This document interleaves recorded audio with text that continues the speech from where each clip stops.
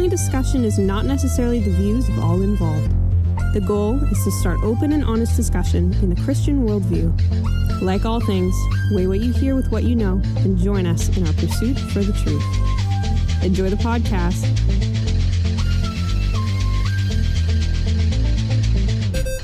Josh, please save us. Get us back on the rails. Are you saying Samuel was a ghostwriter? Yeah, Jill, do you want to get into that? I could. Yeah, sure. I could, but I The won't. transitions are so good in this episode. Hey, we could talk about this thing, but we're just not going to.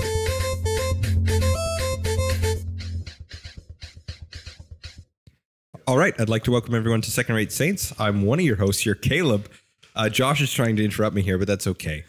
To my left is... I'm Joshua, and I present that. I was not trying to interrupt. I was laughing. To my left is...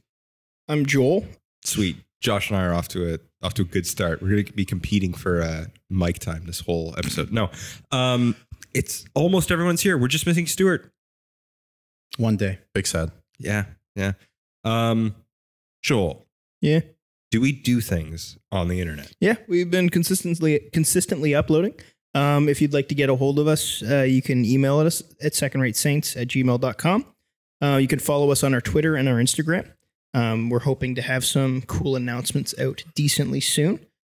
If you'd like to donate to the expansion of Second Rate Saints, we do have a Buy Me a Coffee what is it? The link is buymeacoffee.com/Second Rate Saints. And there'll be a link on the website. Yep. Yeah, there'll be a link on the website as well. And if you'd like to, donate to what we're doing here as whatever it is we're doing here, we really appreciate that. And that doesn't sound enthusiastic, but we'll see what happens. Yeah. So, unfortunately, Was that the worst plug ever, Colton? Is that what you're looking at me like that? No, I'm looking Okay. at Josh. Oh, yeah. Josh forgot how headphones work, but it's okay. He looks cool. That's a word for it, yeah. Normally, this is a segment where we do what have you read? But Instead, we're going to talk about Blade Runner. no, We already did that. no, we are not. We talked about Android's Dream of Electric Sheep. That's the same thing. Then I watched the movie. You've seen it since? Oh, yeah. Yeah, we watched it last week. Oh. No, we watched it this week. Oh. Yeah. Anyway. It's breaking Joel's brain. He's lost track of time. That's part of the problem.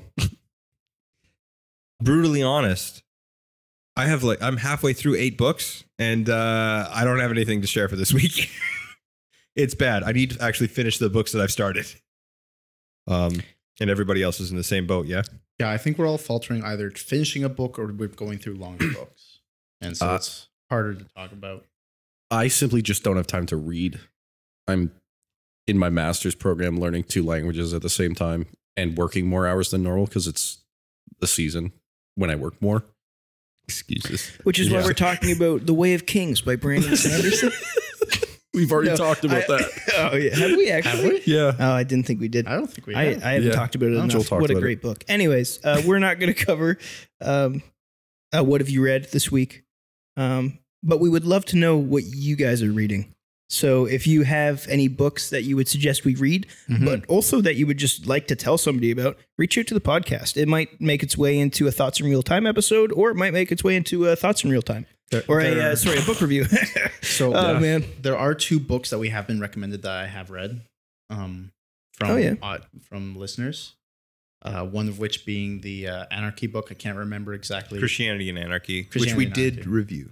Yes. Probably episode 30 That was around a there. So What was the other book? I can't remember. I'm sorry. It was so long ago. But Yeah, it was early on. We ended up getting a couple of book recommendations.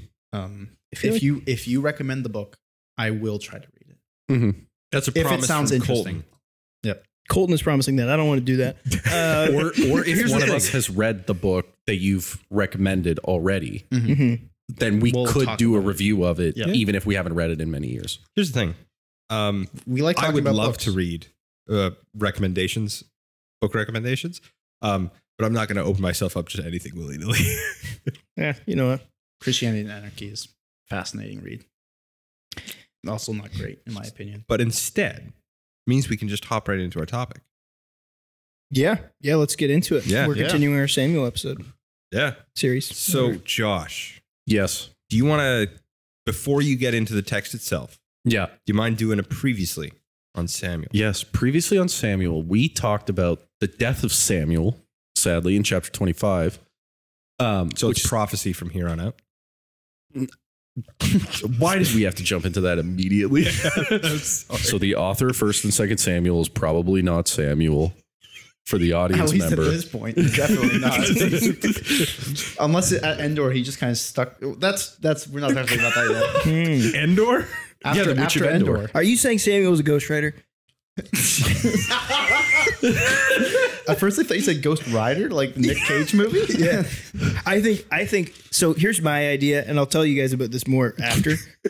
I got a great idea, guys. Every time you guys have said, this is already getting off the rails, but every time you've said previously on Samuel, my thought is I want to cast First Samuel as an Amazon original as the finale to the series.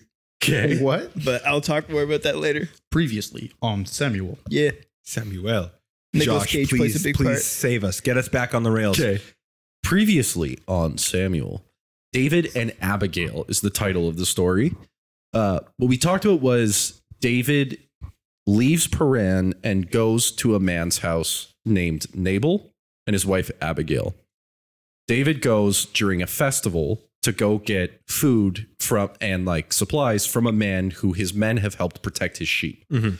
And all the shepherds who come back with the sheep, depending on if they've gained more sheep or if they've lost sheep, the owner of the land will provide benefits for them. It'd be like, hey, you did a great job. Well done, good and faithful servant. And David goes to the man and he says, hey, I've protected your sheep from animals and other things. And David knows as a shepherd himself back in the day that, hey, this is Nabal is a supporter of Saul because that area where they lived was rescued by Saul early on in Saul's career as king. And so Nabal says, who's this David that I should care about him? And kind of mocks David and rejects him and sends him to leave. And David goes, how dare you disrespect my men and me and not give us what we are due, right? We've spent time and hours and put ourselves in danger to protect your sheep. So he goes out to kill the man and everything basically that this man owns. And Abigail hears about this, the wife of Nabal, and intercedes on her servants and everyone else's behalf by giving David the stuff. Yeah. Well, he goes to like slaughter him. Oh yeah. It's bad. Yeah. Like he's got wrath up to his blinding his eyes. Yeah. And so she's like, hey, don't do this. You don't want to do this. This would be bad. Here's the stuff. Please protect our people. It's a very similar pattern to Rahab and other people that have like gotten in the way of intercession. And he goes, thank you so much for stopping me. This was off. Like what I'm about to do was not good. You saved me from acting on my own will rather than God's. Mm-hmm. Thank you. And so she says, hey, may all your enemies suffer the fate that Nabal would have. May they be cursed and blah, blah, blah, that kind of event. And Nabal goes back. She goes back. Nabal's drunk. She then tells her husband a few days later, when he's not drunk, what happened. And his heart is stricken. His heart is strucken. And he lives with this guilt for 10 days and then dies. Mm-hmm. The Lord strikes him. And then David marries Abigail for various political and reasons. And now she's without a husband. And David is available because Michal, his wife through Saul, got married off to another guy. So he takes on Abigail for many reasons, but marries her. And that leaves us where we are in chapter 26. Mm-hmm. We'll be going through chapter 26 and 27 and a little bit of 28 because 28 begins with the ending of chapter 27. Yeah. A lot of commentators lump the first two verses in with the previous chapter. It seems the best way to do it. It makes a lot of sense. Yeah. Yeah. Do a quick study on, like, as a like the listener, do a quick study on where the verse system comes from and like the chapter system. It's very interesting. Quick study. Well, Yeah. it'll help your Yeah. understanding of the Bible. Is true. The English Bible. Yeah. Like, Well, you can get some translations that are like the Reader's Bible, where it just takes all the verse partitions out of it. Yeah. Which is a good call. Yeah. I have a copy of that. It Yeah. But helped if me you're for want- about a month, and then it was, It's good if you're wanting to read it. It's bad if you're trying to find verses and stuff. Yes. well, mainly because you can't find them. Yeah, because they don't exist. And that's part of the point is you'll find out that like the verses were a memorization system from certain priests at certain times. And so they introduced them for their own benefit, and then it became a standard thing. Right. They're not original to the text. You're telling me that as they scribed these things, they did just put 1, 2. So, Josh, why are we talking about these two in a small bit of chapters together? Because they fit together in chapter 26 talks about David being fleeing from Saul again after though Saul promised not to chase after him. And then where David goes. And this leads David onto a whole nother arc. Before he was being chased in Israel, now he's living outside of Israel. Yep. This is starting that second. And he once again reconciles with Saul and then unreconciles with him the next chapter. Yes. So this is where we are. Then the Ziphites came to Saul at Gibeah, saying, "Is not David hiding himself in the hills of Hiklah, which is on the east of Jeshimon?" So Saul arose and went down to the wilderness of Ziph with 3,000 chosen men of Israel to seek David in the wilderness of Ziph. And Saul encamped on the hill of Hiklah, which is beside the road on the east of Jeshimon. But David remained in the wilderness. When he saw that Saul came after him into the wilderness, David sent out spies and learned that Saul had indeed come. Then David rose and came to the place where Saul had encamped. And David saw the place where Saul lay, with Abner the son of Ner, the commander of his army. Saul was lying within the encampment while the army was encamped around him. Abner, son of Ner, still throws me off all the time. I know Josh finds it funny. Son of Ner. No, it's funny because the guy's name Abner means my father is Ner. My father is nerd. Yeah. My father is Ner, the son of Ner. It's redundant and repetitive. It would. What is it? It would be the equivalent of Benjamin, the son of Yamin. Or like Thompson. Yeah, Thompson, the son of Tom. That's an English equivalent for you. Yeah, Or like Nick Nixon. It's true. That is true. Anyway, you know who you are. This sounds awfully familiar, Josh. yeah. It seems like This sounds a little bit like chapter 24. yeah. Kill. Do you want to get into that? I could. Yeah, sure. I could, but I The won't. transitions are so good in this episode. Hey, we could talk about this thing, but we're just not going We can talk about So talking about it. So it's, as will be revealed in the short minutes of this episode of forthcoming, this sounds very reminiscent of chapter 24, which is where David previously spares Saul's life. That time was in the cave. This time it's going Cuts to be off his cloak. yeah. Yeah. This time it's going to be he's going to steal some of his spear and jar. Yep. As one does. Yeah. Well, because in chapter 24, he says, I will not cut him again. Or is that chapter 25? Either one. 24. Yeah. But one of the weird things, any level of source criticism, people are going to say this is like the same, like, it must be the exact same story, right? Just recorded differently. That could potentially be, I suppose. It depends your thought on editing and whatnot. I know Joel knows more about the historical critical method and stuff about, well, don't look at me like that. You spent more time in Samuel than me, that's for sure. That's okay. And about the compiling work of First and Second Samuel. From a theological reading of Scripture, which is how Scripture should predominantly be read. Bold claim. See, you don't think that? I mean, I think You don't think theology was the main point of most of the Bible, okay. That's a Science fair textbook. point. What are you talking okay. or like First Samuel's clearly about a man named We're not Samuel. going to talk about hermeneutics right now, right? No.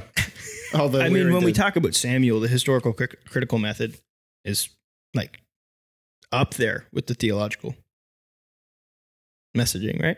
Yeah. Well, yeah. I think it is for most of the books. All that I, yeah. Well, because like even when you look at Chronicles, it just traces back lineage to Adam. Well, Right? So like, sure, that's a theological purpose, but there's also like historical critical is valid because they are considering history. My point is that Yeah.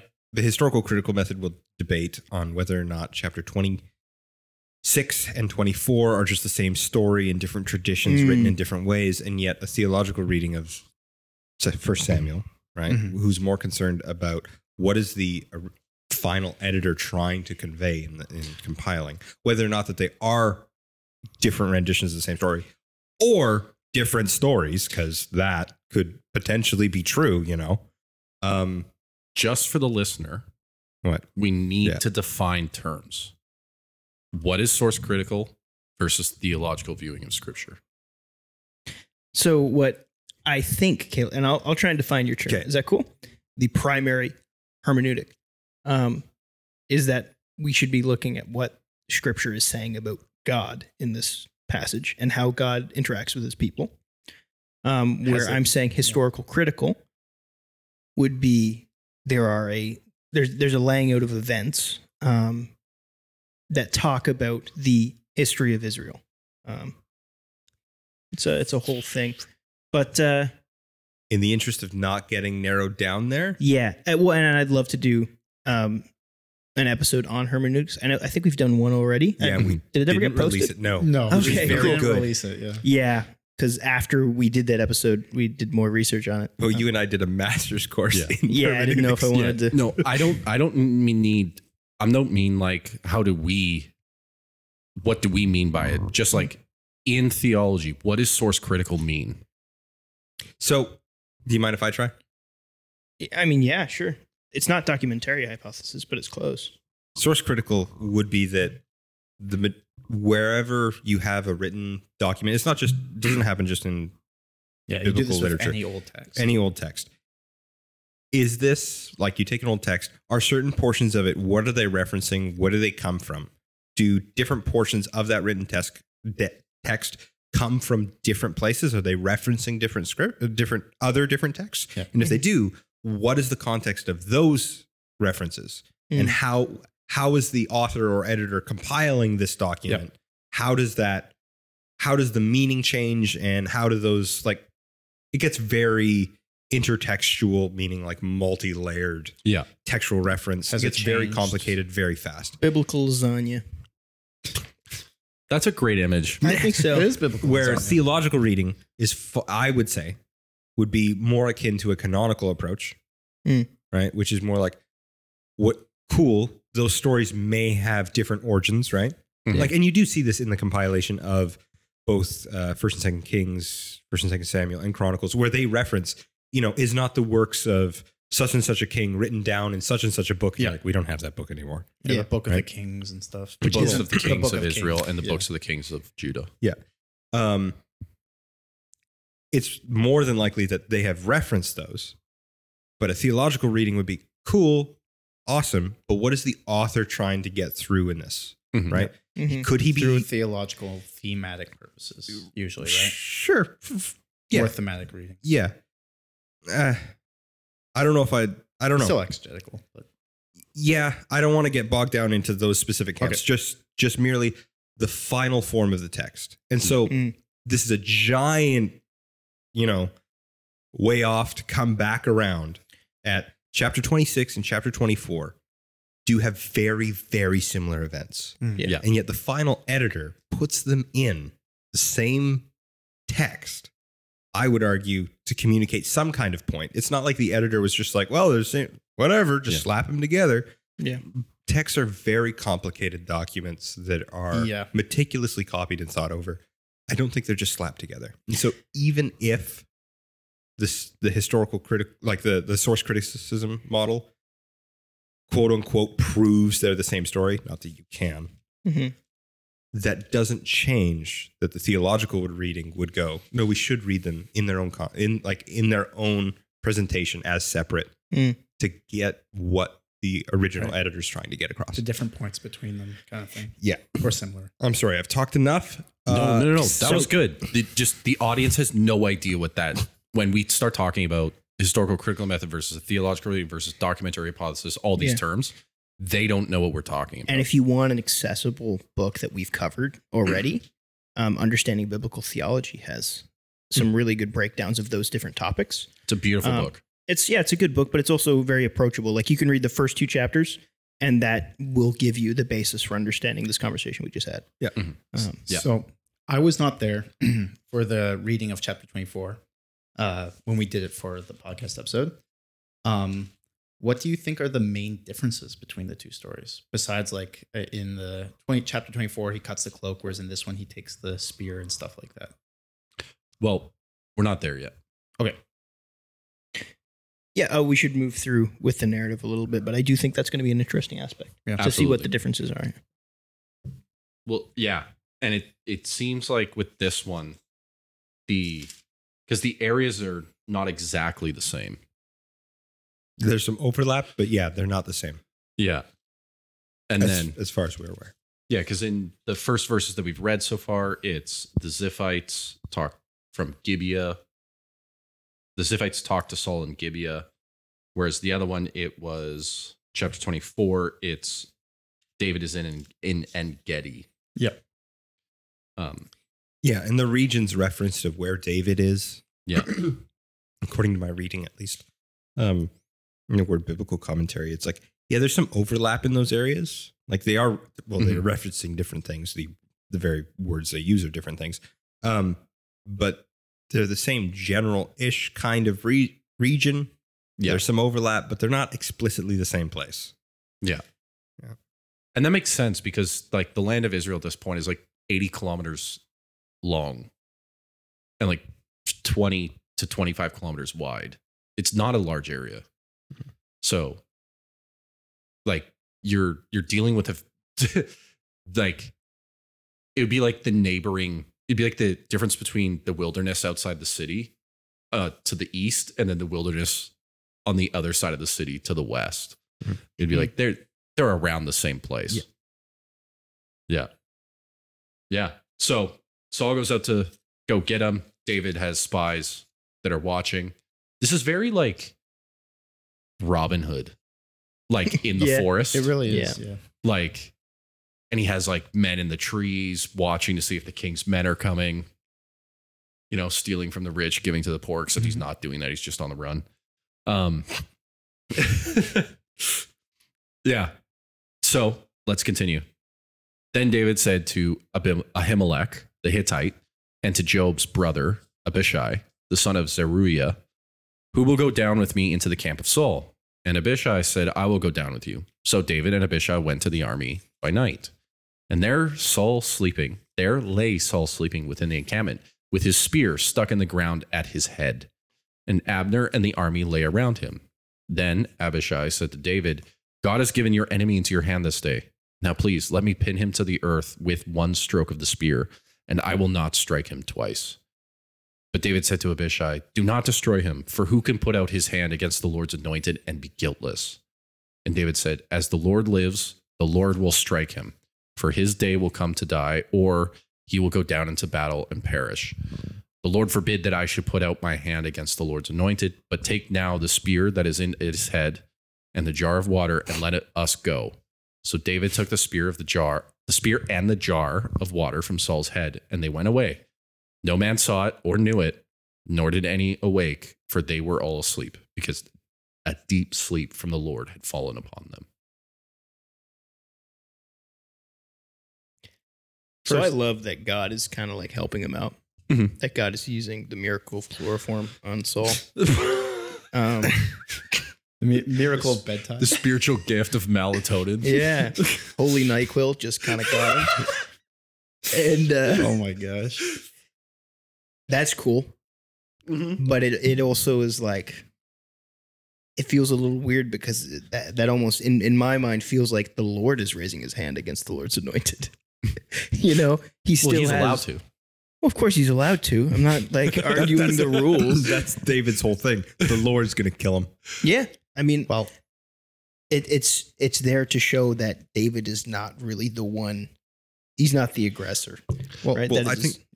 I think it's interesting, and I think this goes against the idea that they are one in account.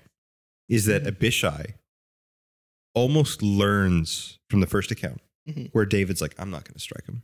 I'm not going to raise my hand against the Lord's anointed. Where Abishai is David's nephew. That's later in Chronicles. I didn't know that. I left my commentary at home. Otherwise, I'd give you the verse. So I feel very bad. I'm sorry. So it's sorry, audience. It's his nephew through his sister. You said previously. I believe so. Because we talked about this. Yeah.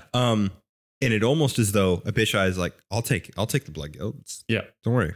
I got this. Yeah. You can be king. But he goes further and says, no one must go against him. The Lord has his final day set. Exactly. And so I think that's it, almost as though as Abishai,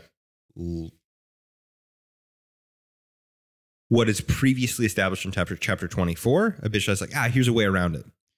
Yeah, I can't remember in chapter 24 because David feels super guilty for cutting the hem of the robe. And he's like, man, I shouldn't have even done that.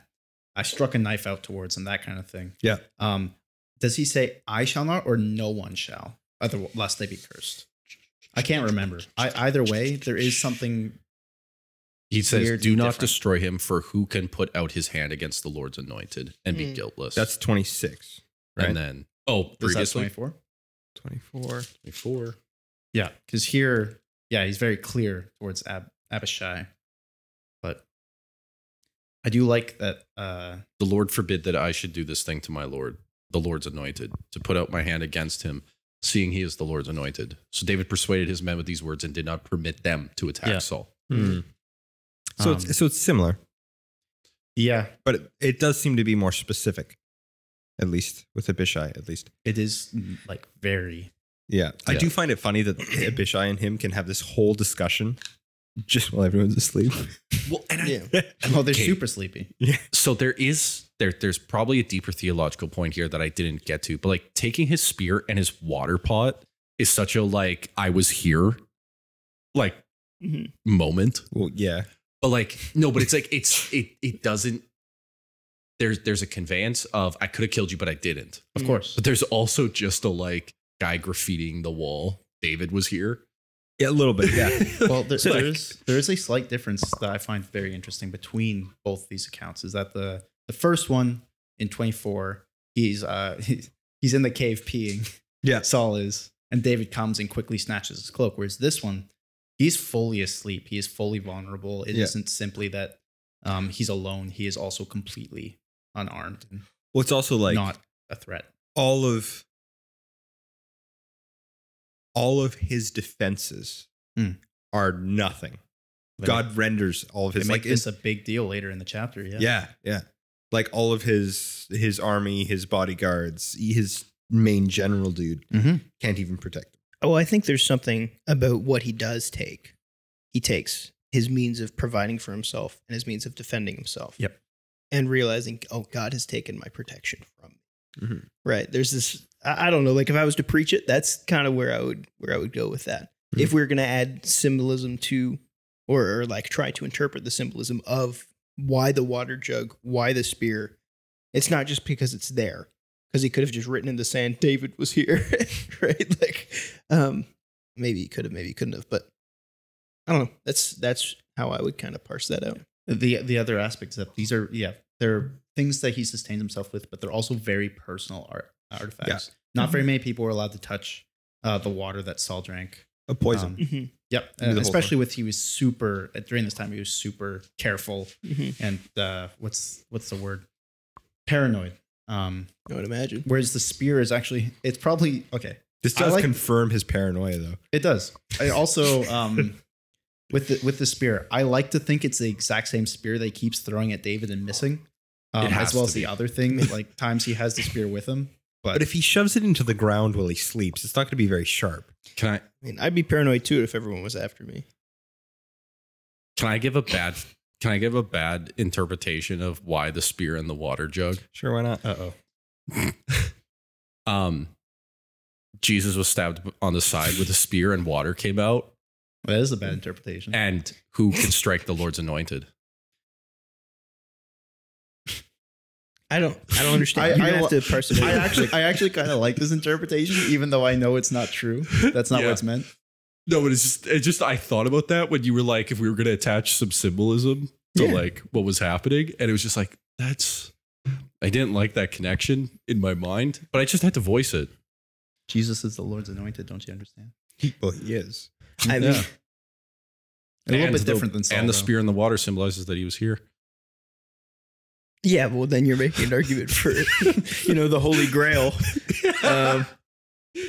The spear of destiny. Forever young. Yeah. But instead, the spear was turned on himself. What? Yeah.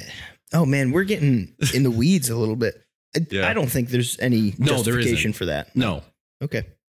That's why I said it was a bad interpretation of You guys keep looking at me like I have something to add to this conversation. I do think that Joel is right. Same. That's good. You heard it here, folks.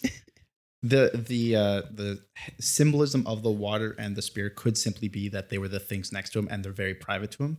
But I think that there might be an argument theologically that they are the things of which he protects himself and the nation of Israel, and he provides for the nation of Israel and himself. And it's also being taken away from him. I don't know if it goes as far as the nation of Israel, but certainly for himself.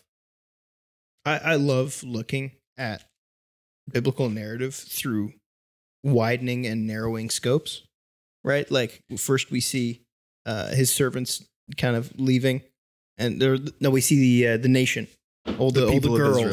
starting to worship David after Praise. praise word, whatever. Praise him. No, whatever. Sorry, I'll take that one back. Anyways, They're just and then like, we see Saul killed. bring this up every episode, but and I think this is like the most personal, right? Taking the very spear from his hand that we've seen in every episode so far.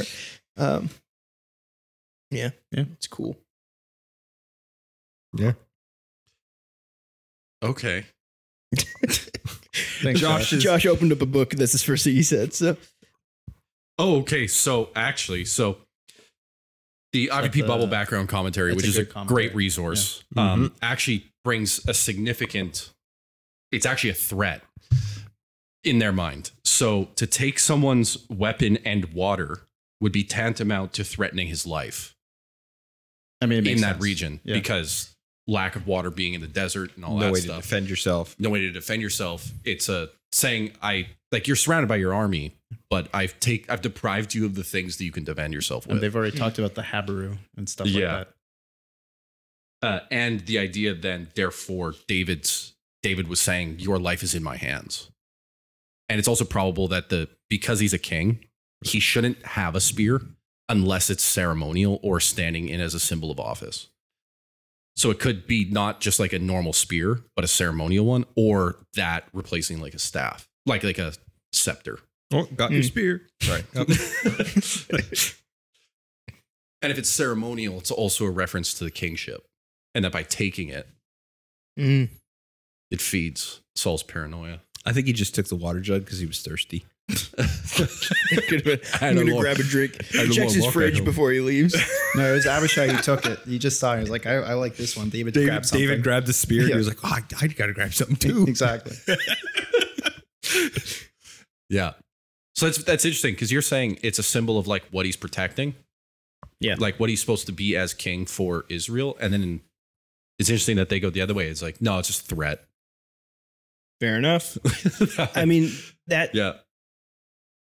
that's not an obvious reading to me. Like it seems like David is going out of his way not to threaten Saul's life, but I guess it's more of a warning to me. But Yeah. Well, I think same with the hem of his robe. It's supposed to show like, look how close I was to you. I even took your stuff.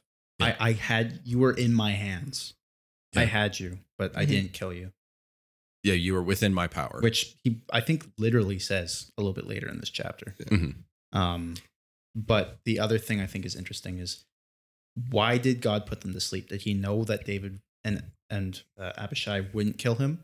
Or is this supposed to be a test of David's commitment after he made that declaration that he would not put a hand against the king because he promised?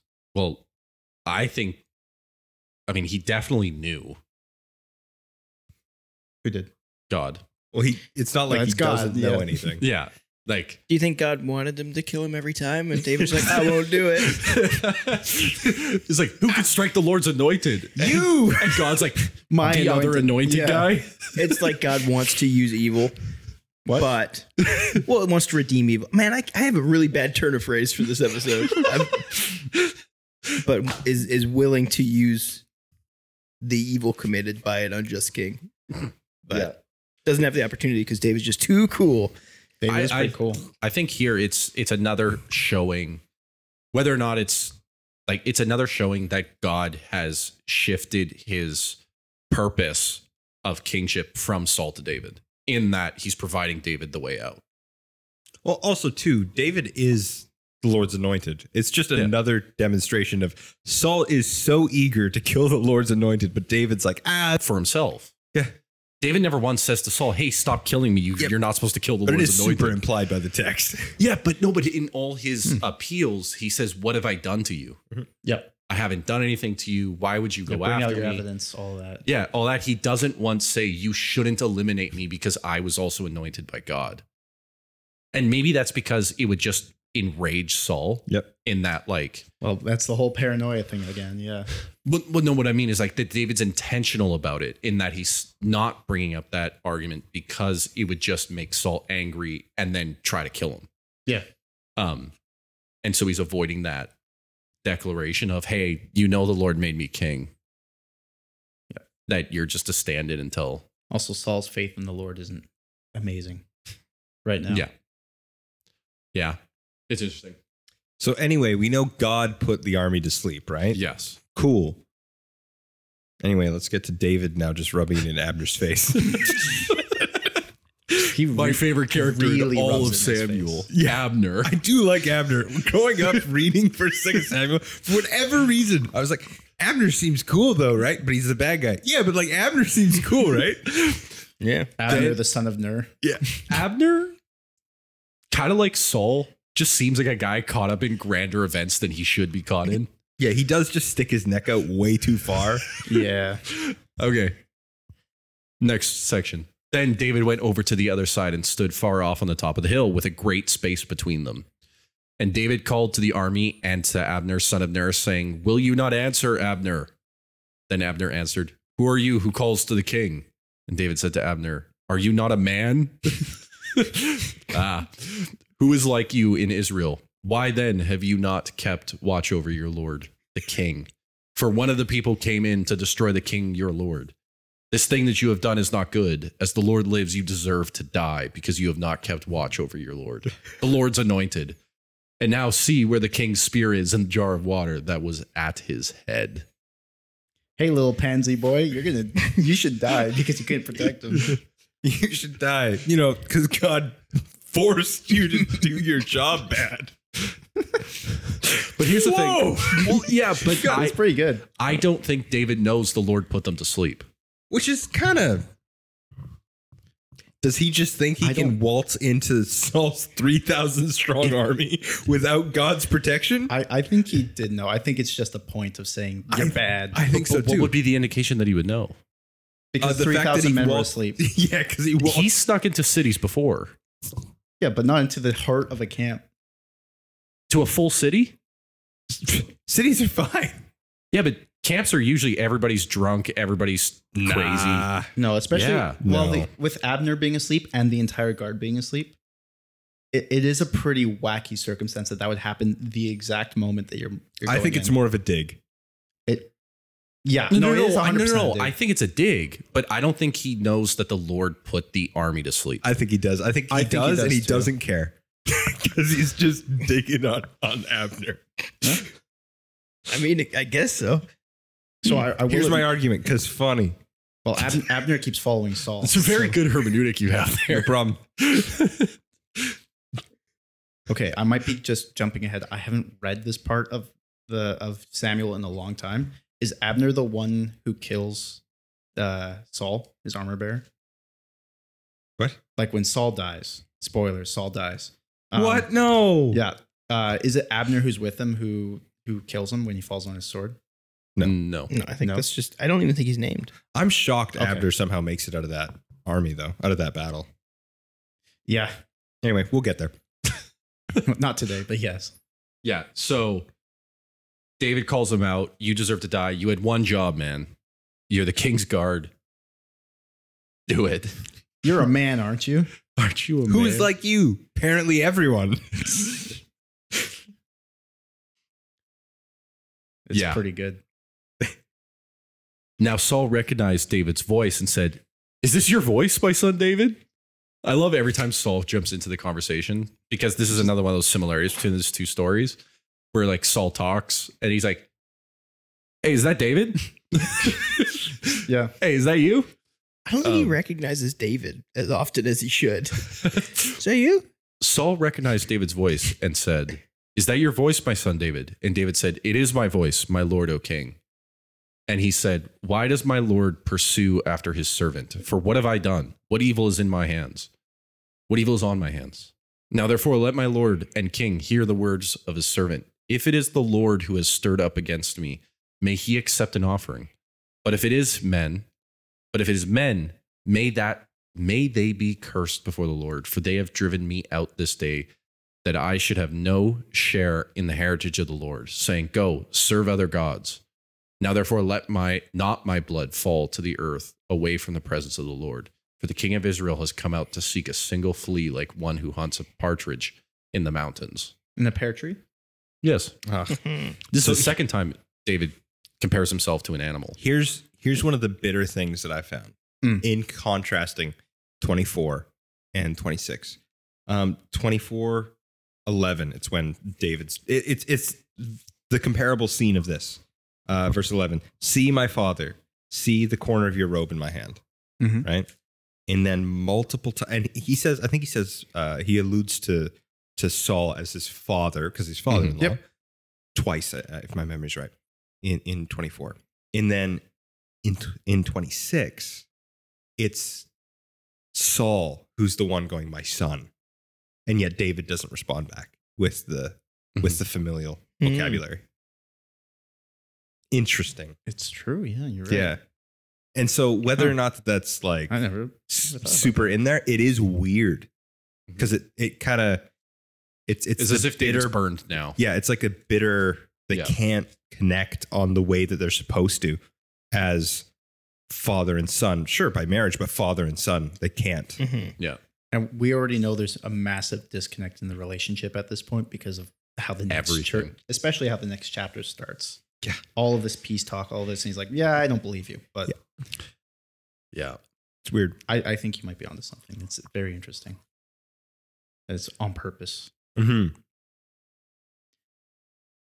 Besides that, when he says if people have done it, they've driven me today from my share in the Lord's inheritance. What is that? Because they are trying to drive David away from God, or is that because they're trying to kill him? Because the next verse talks about how they're trying to drive him away, but I thought they were talking about whether or not people or God have told him to be turned over. Well, there is a tie there between the gods, foreign gods, and foreign land. Yeah. Because Israel's referred to as the Lord's inheritance. Right. Enotheism. Yeah. And so he's basically saying, are you driving me out of the land and worship of God so that my blood doesn't spill on the land of Israel? Yeah. That There's- makes sense. Yeah. Very popular Makes in a that lot of time sense, is that deities are quote unquote located over the region. Regional locked. Yeah. Yeah. Yeah. Regional locked deities. Yeah. Very popular in that time. Yep. Henotheism is the word you said. Yeah. Yeah. Yeah. That's what that idea is. Yeah. So So you see certain times in the Old Testament where there's like maybe some buy-in with it, but then there's some strict. It's clearly not endorsed by much of the Old Testament. Like think about it, the entirety of Exodus is just, hey, in your land? No. yeah. Yeah. Like a large part of Genesis. I am is that too. judging the gods of Egypt. Yeah, in Yeah. their land. Yeah. Yeah. Takes on Raw. So the Bible's very not henotheistic, but they do play into the tropes of henotheism quite a Well, lot. it seems like people in the Old Testament sometimes. So Michael Heiser talks about this quite a bit. Mhm. But his kind of framing of it from a Old Testament, ancient Near East kind of Israelite mindset. The Heavenly Council Divine Council is in the Divine Council, Heavenly Council, whichever one. If you haven't heard of that term, Psalm 82, verse 1. Angels. Super weird that he's in a council of his angels. Anyways, there's this whole idea that when we talk about the inheritance of the gods or whatever, that is kind of tangential to This henotheism, passage. Yeah. to this passage, and terminology like this, that it could be God has angels that are over different nations. Well, it would be specifically not angels. Angels rebel, is what I was going to say. Well, no. But it's other spirit beings in his articulation. Yeah, that there would be demonic influences. Yeah. No. But I'm saying that the members of the Divine Council in his articulation Yeah. are not angels, but other spiritual beings. We use yeah. angels as a catch term often for yeah. He has some very interesting stuff, and even he says, "Yeah, this is pretty wild, but we're going to talk about it anyways." Also, that might be alluded to in Daniel. Yeah. Well, it's That's what I was going to talk about. It's also but too far mentioned the in future, so I won't Deuteronomy, mention it. the last chapter in Deuteronomy, in Moses' prayer. Let's just say there's a whole study around maybe Godly counsel. godly counsel, Old Testament articulation of deities and their relationship to stewarding the earth, quote And unquote, spirits. kind Yeah. of, and how that works with God ruling over the earth in from the top of sovereignty, Mhm. and how that plays into Israel as a nation of God's own. Right. And the inheritance, which is the land of Israel, would belong to him because of it, Yeah, and how much of that is because he rules over it. explicitly taught in the Old Testament, or just the Old Testament's the people of the Old Testament's time understanding. Mhm. You could debate about that all the time. Mhm. There's tons of books and stuff on that. But anyway, But keep in mind the mind of the audience when the book was first written. Anyways, Yeah. let's No, Joel, that was a very hop good. back on.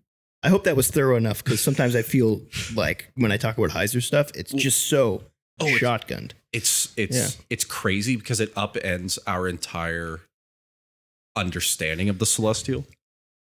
Can you remind me who Heiser is? Unseen Realms Okay. is his book. Yeah. He also breaks it down into some smaller ones. What is it? Supernatural, and Angels and Demons. but not the Dan Brown book. Angels is one book. Demons is another book. Yeah. Also Supernatural, not like the bingeable Netflix show or whatever it is. Yeah. Yeah.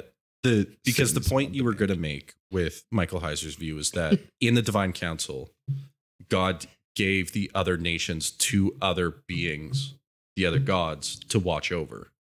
And he specifically took Israel as his By inheritance. other gods, we mean spirits, not God. Yes. Well, they call them Elohim. Yeah. Yeah.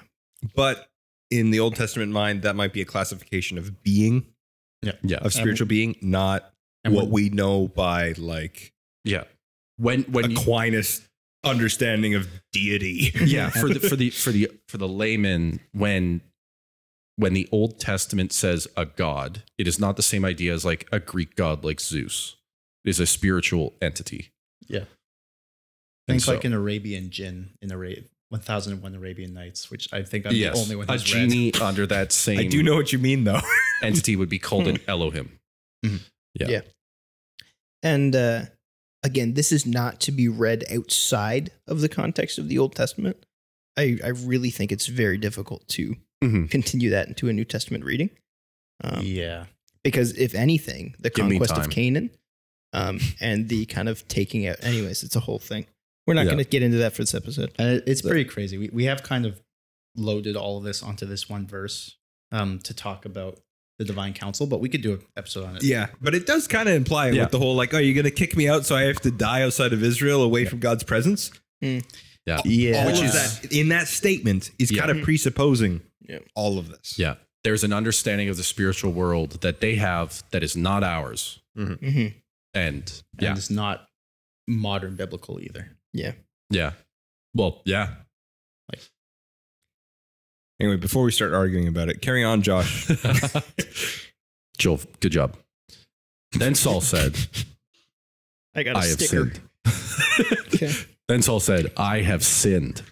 Return, my son David, for I will no more do you harm, because my life was precious in your eyes this day. Behold, I have acted foolishly and have made a great mistake. And David answered and said, Here is the spear, O king. Let one of the young men come over and take it. And the Lord rewards every man for his righteousness and his faithfulness. For the Lord gave you into my hand today, and I would not put out my hand against the Lord's anointed. Behold, as your life was precious this day in my sight, so may my life be precious in the sight of the Lord, and may he deliver me out of all tribulation. Then Saul said to David, Blessed be you, my son David. You will do many things and will succeed in them. So David went on his way, and Saul returned to his place. And David this whole time's like, Press X to doubt. yeah, sure, there's Stad. Stad. I almost said sir. I mean, that does seem to be his attitude. Yeah. Actually, he's not sir is calling more him than dad anymore. Yeah. There's a... Oh, that's... Is this a thought in real time? It's a thought in real time. I know that face. Yeah, sorry. There's a... You know, we've talked about like the idea of David being, he's taking on like the weapons and the identity of Goliath in front of Saul. Like we've referenced that many times. Like he has a sword. He's now the one that's empowered, that is opposing. He fights with the Philistines against Saul. That comes in a bit. Yeah. And then also the idea of like, now that Saul is not obeying the Lord, he's willing to do all the things that he should have done, like devoting a city to destruction and blah, blah, blah. Yep. Right. He's now actively seeking out to destroy this individual that has an identity like Goliath, whereas before he was a coward. Oh, that's kind of funny. Yeah. I don't know if it's there. Funny. No, but it's Monkey does see pattern. He's flopped. He now has conviction. To like, I mean, it's an interesting thought. I will admit, listening to the other episodes where this was the Goliath thing was brought up, there were times where I was like, yes, and times where I was like, absolutely not. But well, here we go. The biggest pattern with David and Goliath is they're the same person. He goes to the Philistines. Yeah. as an exile. He becomes a champion and works for the king of Gath, which is crazy. Yes. So this leads us to chapter 27. Then David said in his heart, Now I shall perish one day by the hand of Saul. There is nothing better for me than that. I should escape on the land of the Philistines. Then Saul will despair of seeking me any longer within the borders of Israel, and I shall escape out of his hand. So David arose and went over, he and the 600 who were with him, to Achish the son of Maoch, king of Gath. And David lived with Achish at Gath, he and his men, every man with his household. And David went with his 2 wives, Ahinoam of Jezreel and Abigail of Carmel, Nabal's widow. And when it was told Saul and David had fled to Gath, he no longer sought him. He did this before. Mm-hmm. He did this in chapter 21. And didn't play out this way, though. Nope. It's funny that Abigail's still there. What do you mean? Well, I mean, like she was mentioned before, and it's kind of one of those one-off stories. Like Michael's not even mentioned again for quite a while. Yeah, but that's because she's married to someone else. It's super sad when the reunion's sad. Anyway, we'll get there. I do have something to say. I don't know how interesting it actually is. It'll be interesting to talk about. Is there a theological connotation to a king or the leader of a nation, or the one specifically the anointed of God, going to a foreign country to escape the political persecution? Everybody does it. Well, that's the thing. Is that just a political thing you do? Because obviously the king can't just march an army into Jesus. Egypt. Well, I was going to say, you have so many, like you have Moses. That's more in Egypt, fleeing out of Egypt. Yep, which is fine. Sure. It's the same thing. You have David, you have Jeroboam, you have Jesus, like these significant anointed figures being, and specifically kings. I forgot about Moses, but even Jacob running to a different country and coming back once the political instability is sort of over. It's a consistent theme of exile, like leaving the land and coming back with more. Yep. But it's also politically beneficial for Achish to have David. Oh, absolutely. And to prop him up and send him back. Because then it dismantles the functioning of Israel when he wants to then attack Israel. Kind of. Or Kind an of. alliance. There's a lot of them. yeah. I think it's probably more like that. Yeah. Or the alliance route, or more like if we help him out, maybe. It does seem perhaps there's many, like in geopolitics, there's many ways that the Philistines could have played this out. This is one of the ways. Okay. Mm-hmm. Yeah. But is there something like not just political behind him running to another nation? Is there, like, you have the theological, like you're saying, of exile going out and God providing anyways? I think that's can be applied and make sense and read into because that's how God's nature is. But is there a specific point that the Bible would be trying to make in any of these circumstances that isn't just that's what you do if you're running from political persecution? Don't know. There might be. Is that true? I can't think of the theological purpose of it. Like, other than just mimicking exile. Right. I would the one I would point to is kind of what Josh was saying, is that you have to fully depend on the Lord, and then you come back fully dependent on the Lord. It's not that you weren't before necessarily, but in a foreign land, it's similar to the wilderness. You are an outsider. You are not part of those people. You are. Yeah, it's only God's that's just hand over that's you. just a more developed idea of the exile. Yeah. I want to say something like there's a tie-in with Gentiles, but I don't think there actually is. Like No, I think it has type more. deal? I think it has more I to don't do think with it's- like the Ezekiel idea of like, I'll call my people back home. Yeah. Like, Yeah. they're scattered, but I will call them back home. And the reason they're scattered is because of that, like the turmoil or the judgment on. But the difference is that's judgment brought upon them. Yep. And so bringing them back together is presented as a quote unquote blessing, whereas articulated in both Jesus and Moses and this escape is articulated as a blessing. Yes. So I don't know if it's a 1-to-1 to draw things in like the Ezekiel, like those regathering passages. Although there's a pattern there that does play. They might be parallel, but I don't know if you can read over to one another. You know what I mean? Just think about Yes. it, though. Throughout the Bible, there's a lot of leaving and coming back. Like Genesis, everybody in Genesis does that pretty much. But I also The don't. main ones. The only point I would disagree is that I don't think the leaving is blessing because he doesn't want to leave. Sure, but he escapes. Yes. Right? Like it is God providing a way out. It's not desirable. Yeah.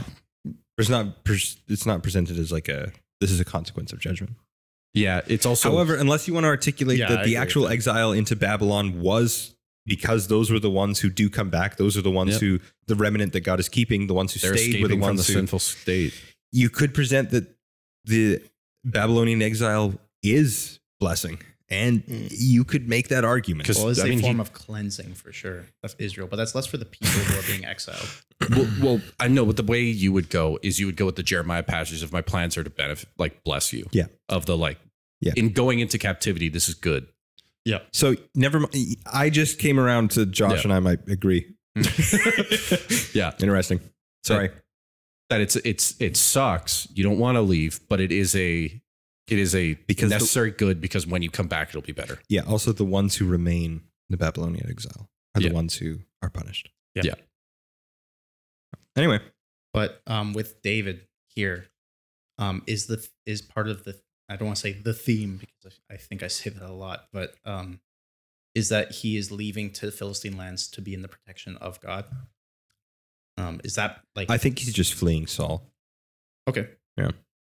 Because I think that's kind of like, what are your guys' thoughts on comparing this passage to that what happened in chapter 21? Because same king, same thing. and yet very different outcome. Mm-hmm. Well, it Is makes sense that he would go back to somebody he knows rather than just another guy. Sure. Also, the Philistines being an enemy of Saul's, in which he is terrified of. But that's a previously, safe place. the But The there's men- an important. the men, like Achish's men, were like, hey, this is David. This is the Yeah. big hero in Mhm. the Israelites' big hero. And then David's like, oh no, they know that I'm here. Like, what do I? And then he just acts crazy. And Achish is like, what do you want me to do with this crazy dude? Get him out of here. Mhm. Right? Yeah. This is a different situation. Why is David not afraid of Achish knowing who he really is?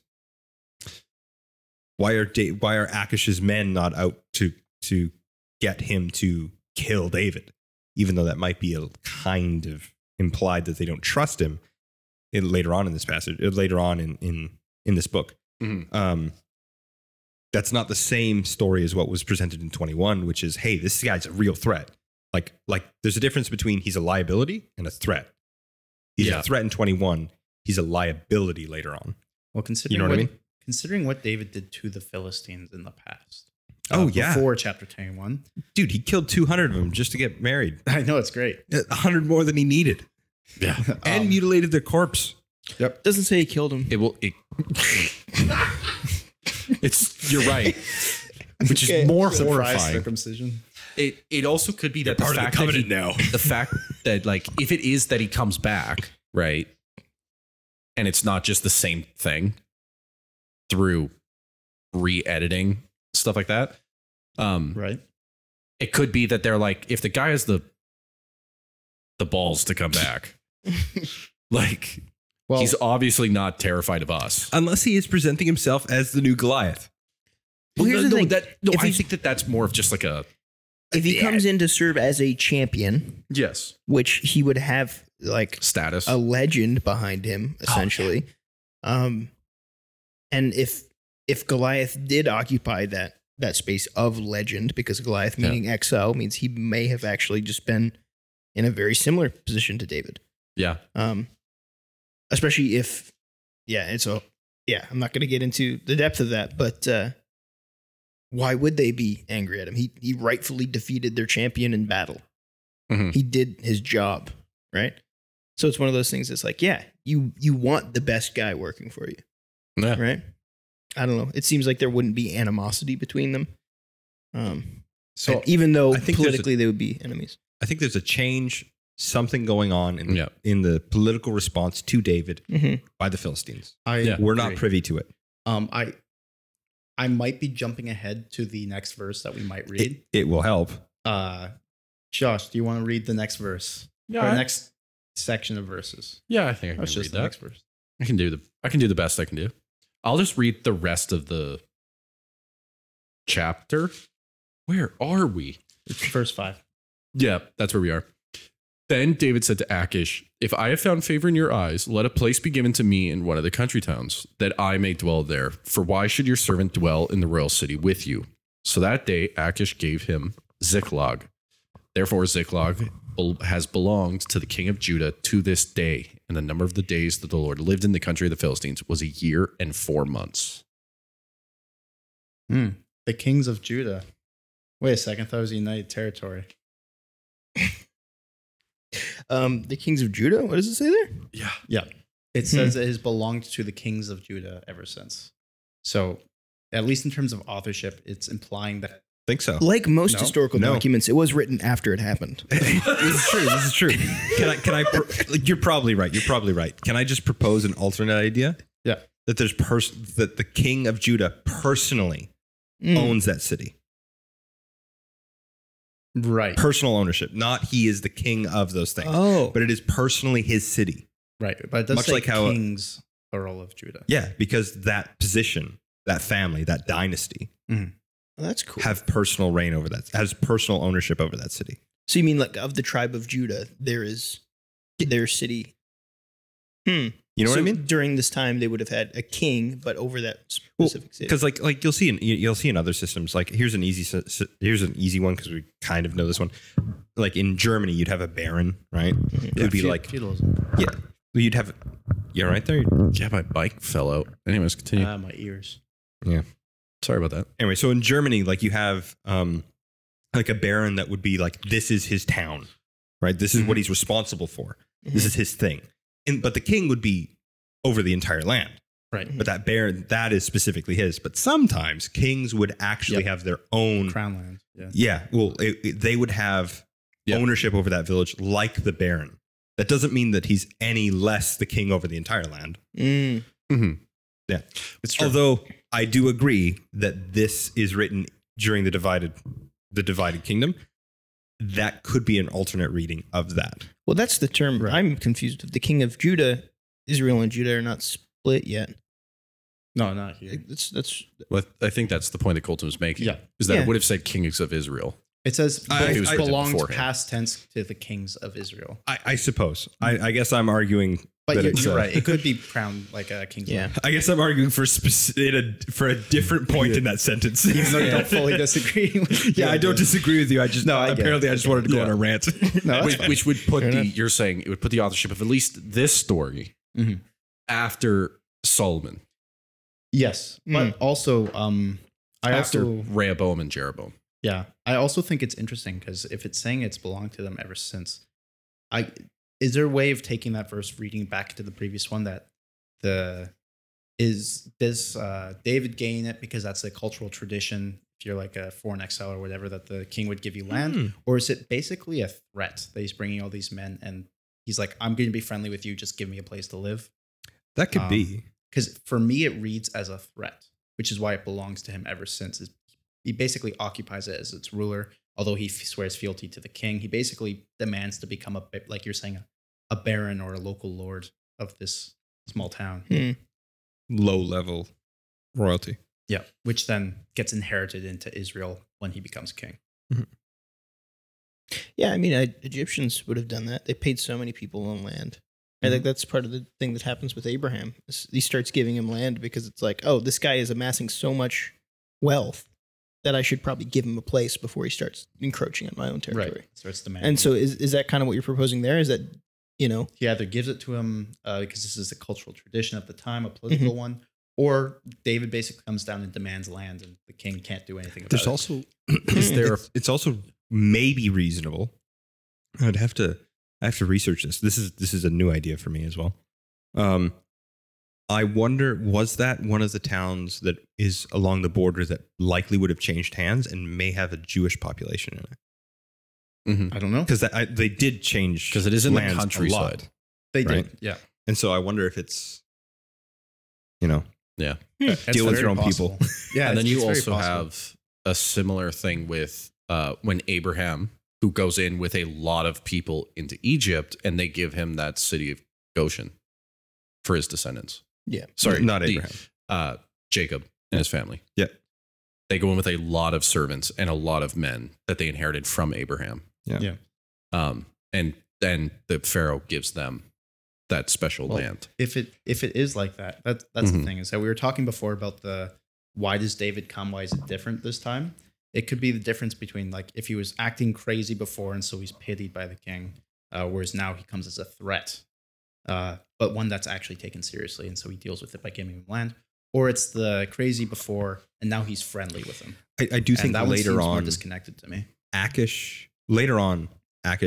does seem to trust David. Right. It's his other generals do not. His other leaders don't. Which they shouldn't. Yeah, which justified. Yeah.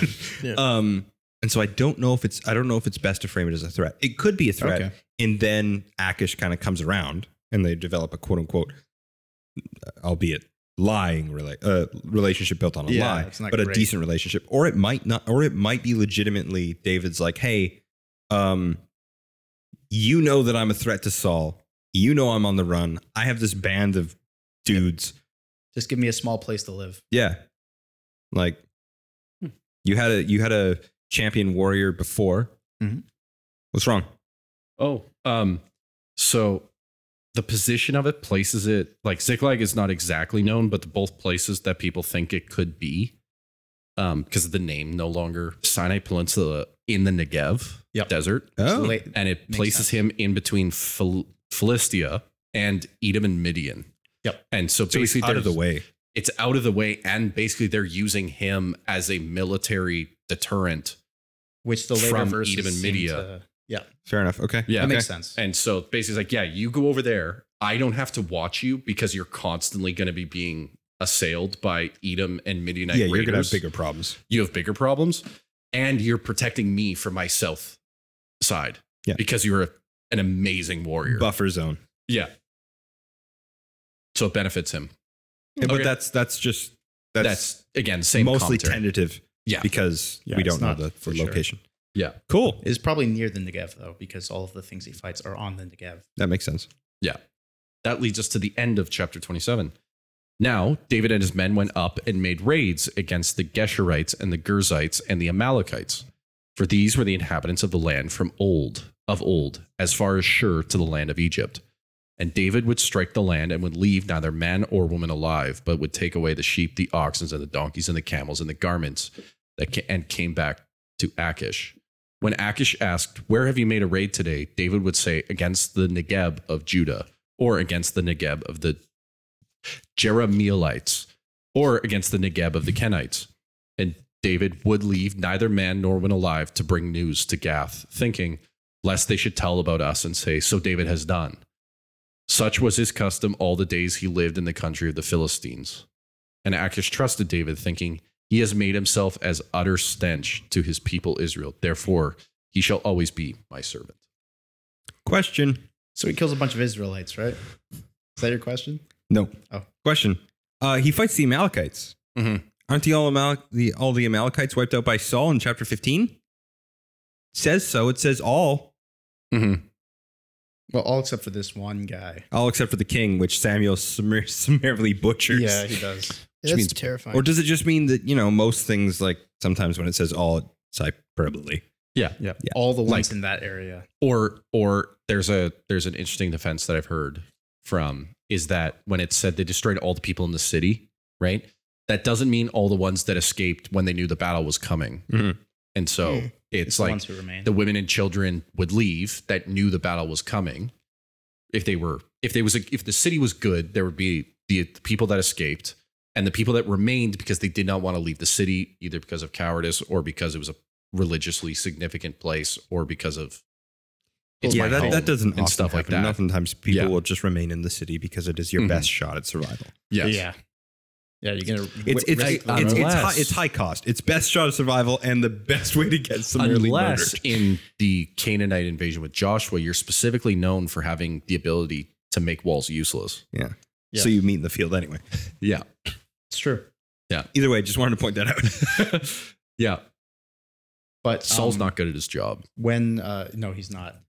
When David raids the cities and kills all the men and women, now it kind of is similar to how the kings are meant to destroy everything, except this isn't for religious reasons. And the next two verses say why he's killing the men and women so that no one can talk about it. Yeah. But he is raiding Israel. He's raiding Judah. He's raiding whatever that guy's name is, and the Kenites. Well, Which are in he's Israel. saying that he is. That's what he tells them. Right. Because he's not actually doing that. I misread that That's okay. twice. Here's the thing. Some people, I'm not in this group of people, but some people would go, "This is propaganda." And David was actually just raiding the Israelites. Now, that does kind of go directly against what that text is specifically saying. Yep. But some in the more liberal theology category would say that. because it would be very common for a lot of historical sources outside of the Bible to use propaganda this way. Yep. Right. It's like, oh yeah, this reads exactly like, a story that's supposed to venerate this person, but in actuality, it's like, no, they were just on their own stuff. Yeah. And Yeah. Kind of Yeah. like how, what's his name? Why can't I think of the Persian king that rises? Cyrus. Cyrus. So, Xerxes? no. Xerxes. Mm. Darius. Darius, yeah. Darius is the right. Mede. Oh, yeah. No, definitely. The other guy was an imposter. For sure. Anyway, That's a different Darius. I love Darius the Mede. Mm-hmm. That's Darius, the son Colton, I of heard that. Cambyses. Thank you. Not Yes. Darius from Daniel. yes, but the Okay, Darius that was campaigning in Egypt Yeah. along with the king at that point. Anyways, not to get all caught up in history of that. Either way, he ascends the throne, kills probably the legitimate kings, and then goes, they were all imposters. I'm the real king. Here's a book that says why. Yeah. Propaganda. Yeah. It does kind of seem that. Yeah, but that happens all the time.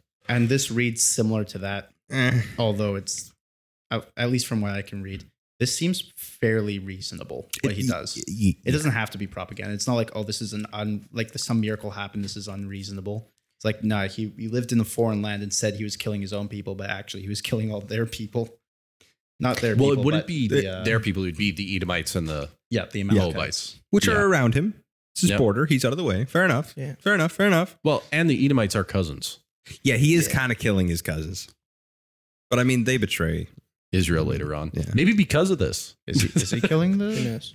Is he killing the? No, that would just be the location Moabites? where he's bordering on the Negev. Right. I So- thought that was the Edomites. The Edomites and the Moabites. Oh, and the Moabites. Okay. Yeah. Yeah. They're neighbors. I need a map. Yeah. Yeah. So that I mean, the historical doubt comes from too good to be true. It's also, he is summarily, just for his own political covering his steps, he is summarily executing just massive amounts of people. and All men and all women. So who's going to say anything against him? Yeah. Who's going to come to the king of Gath and be This like, is- nah, he killed our city? well, and here's I think we've made this point before, at least I have.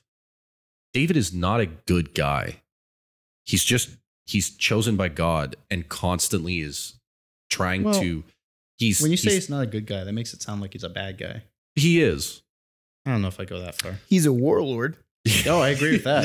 Yeah. No. None of us, if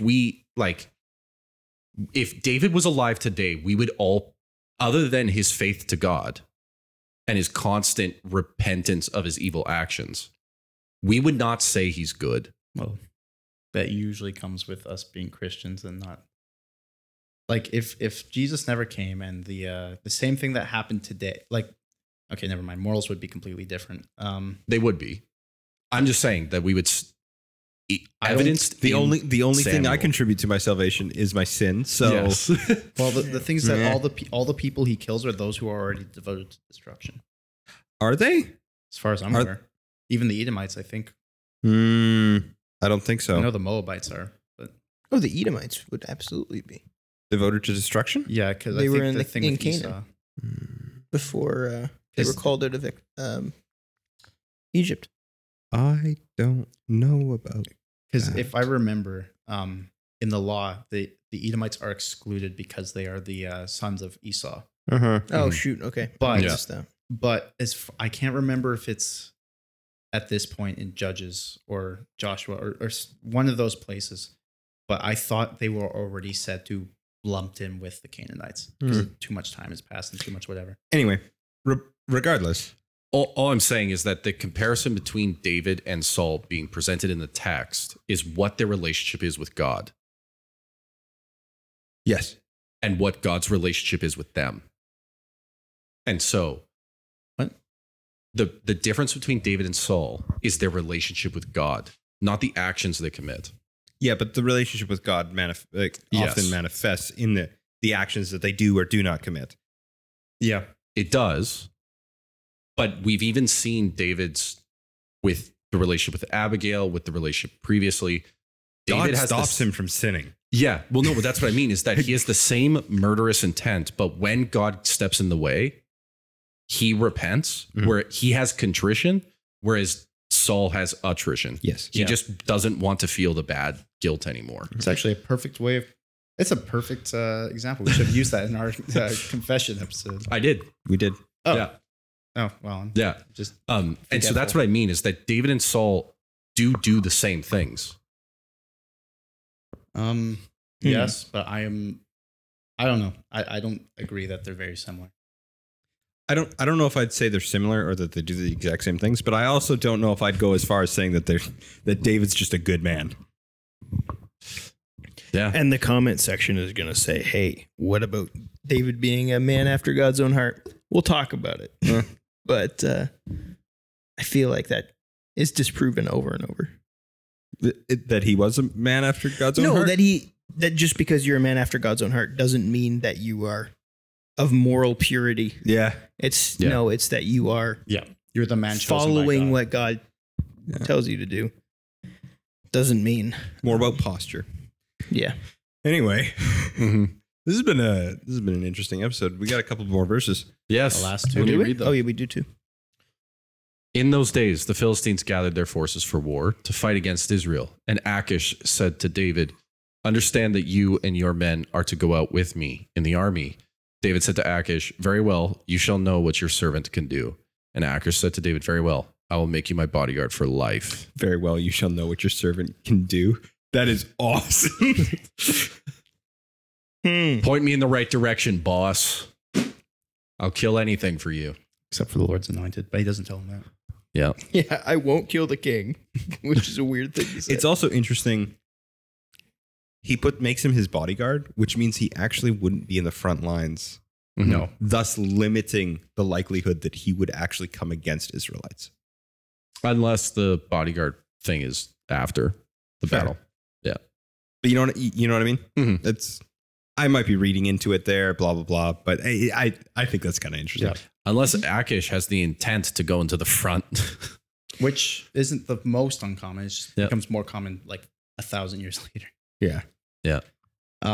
With the bodyguard thing, it's similar to the practice of the time. That even David, with his mighty men, you take a man Yep. from a foreign nation, make him your bodyguard because he doesn't have political leanings for or against factions in your own country. However, here he has big reasons to not like the king because he's a Philistine. But Yeah. that's not gotten into here. No, it's very interesting. It's kind of surprising how much he just kind of like gives in, right? Not really giving in, but like he just I mean, Akin seems like a. Here's the thing: he's a Philistine. chill dude. Seems like a pretty chill dude. He shows up and he's like, "This is crazy, man. I have enough crazy people. Get him out of here." And he shows up later. Hey, You want to be my bodyguard? he's like, "Hey, can you? I got like me 600 pals. I'm champion of Israel. The king's trying to kill me. What Yeah. you got for me? Here's a city. Guard my south and just help us out. Cool. Hey, you're really successful at that. You want to like help us out on the battlefield? Absolutely. I'll show you. I can be the best. That's awesome. Make you my bodyguard for life. Go get Yeah. an attitude. Akin, Yeah. but Well, here's the other The thing. second time. The second This time is- he's heavily duped. That there's a similar pattern. Israel goes out to war. David goes out to war for Saul, and then Saul makes him a member of his inner court. Mhm. And so, like in the proving of his military prowess, he's brought close to the king. Well, it In both shows, cases. Yeah, it also shows his ability for leadership, Yeah, which is interesting. And well, specifically combat. yeah. No, but I just think that's a very interesting parallel because, like, he went from defeating a Philistine to becoming a member of the Israel's high court. And then in this story, if David is telling the Philistines that he's killing Israelites and then becomes a member of the high court of the Philistines, he's killing Israelites, he's now becoming the member of the. So it's like he's now It's an killing inversion. the opposite group and becomes the king, second to the king on the other side. man, so good he'll rise to the top in any system. Yeah. Much like most of the Lord's anointed or those he's chosen. Yeah. So then Hmm. that leads us to a little arc where David is working with the Philistines. Are we? Well, Are we first, covering first it? you get the whole voodoo stuff, but we're not going to talk about Yeah. that today. Saul, the I medium am of Endor. so My excited favorite. about that. That's going So to be good. fun. Yeah. It's one of my favorite stories in the Old Testament. Before the We're next almost episode, on the book. where's your position on it?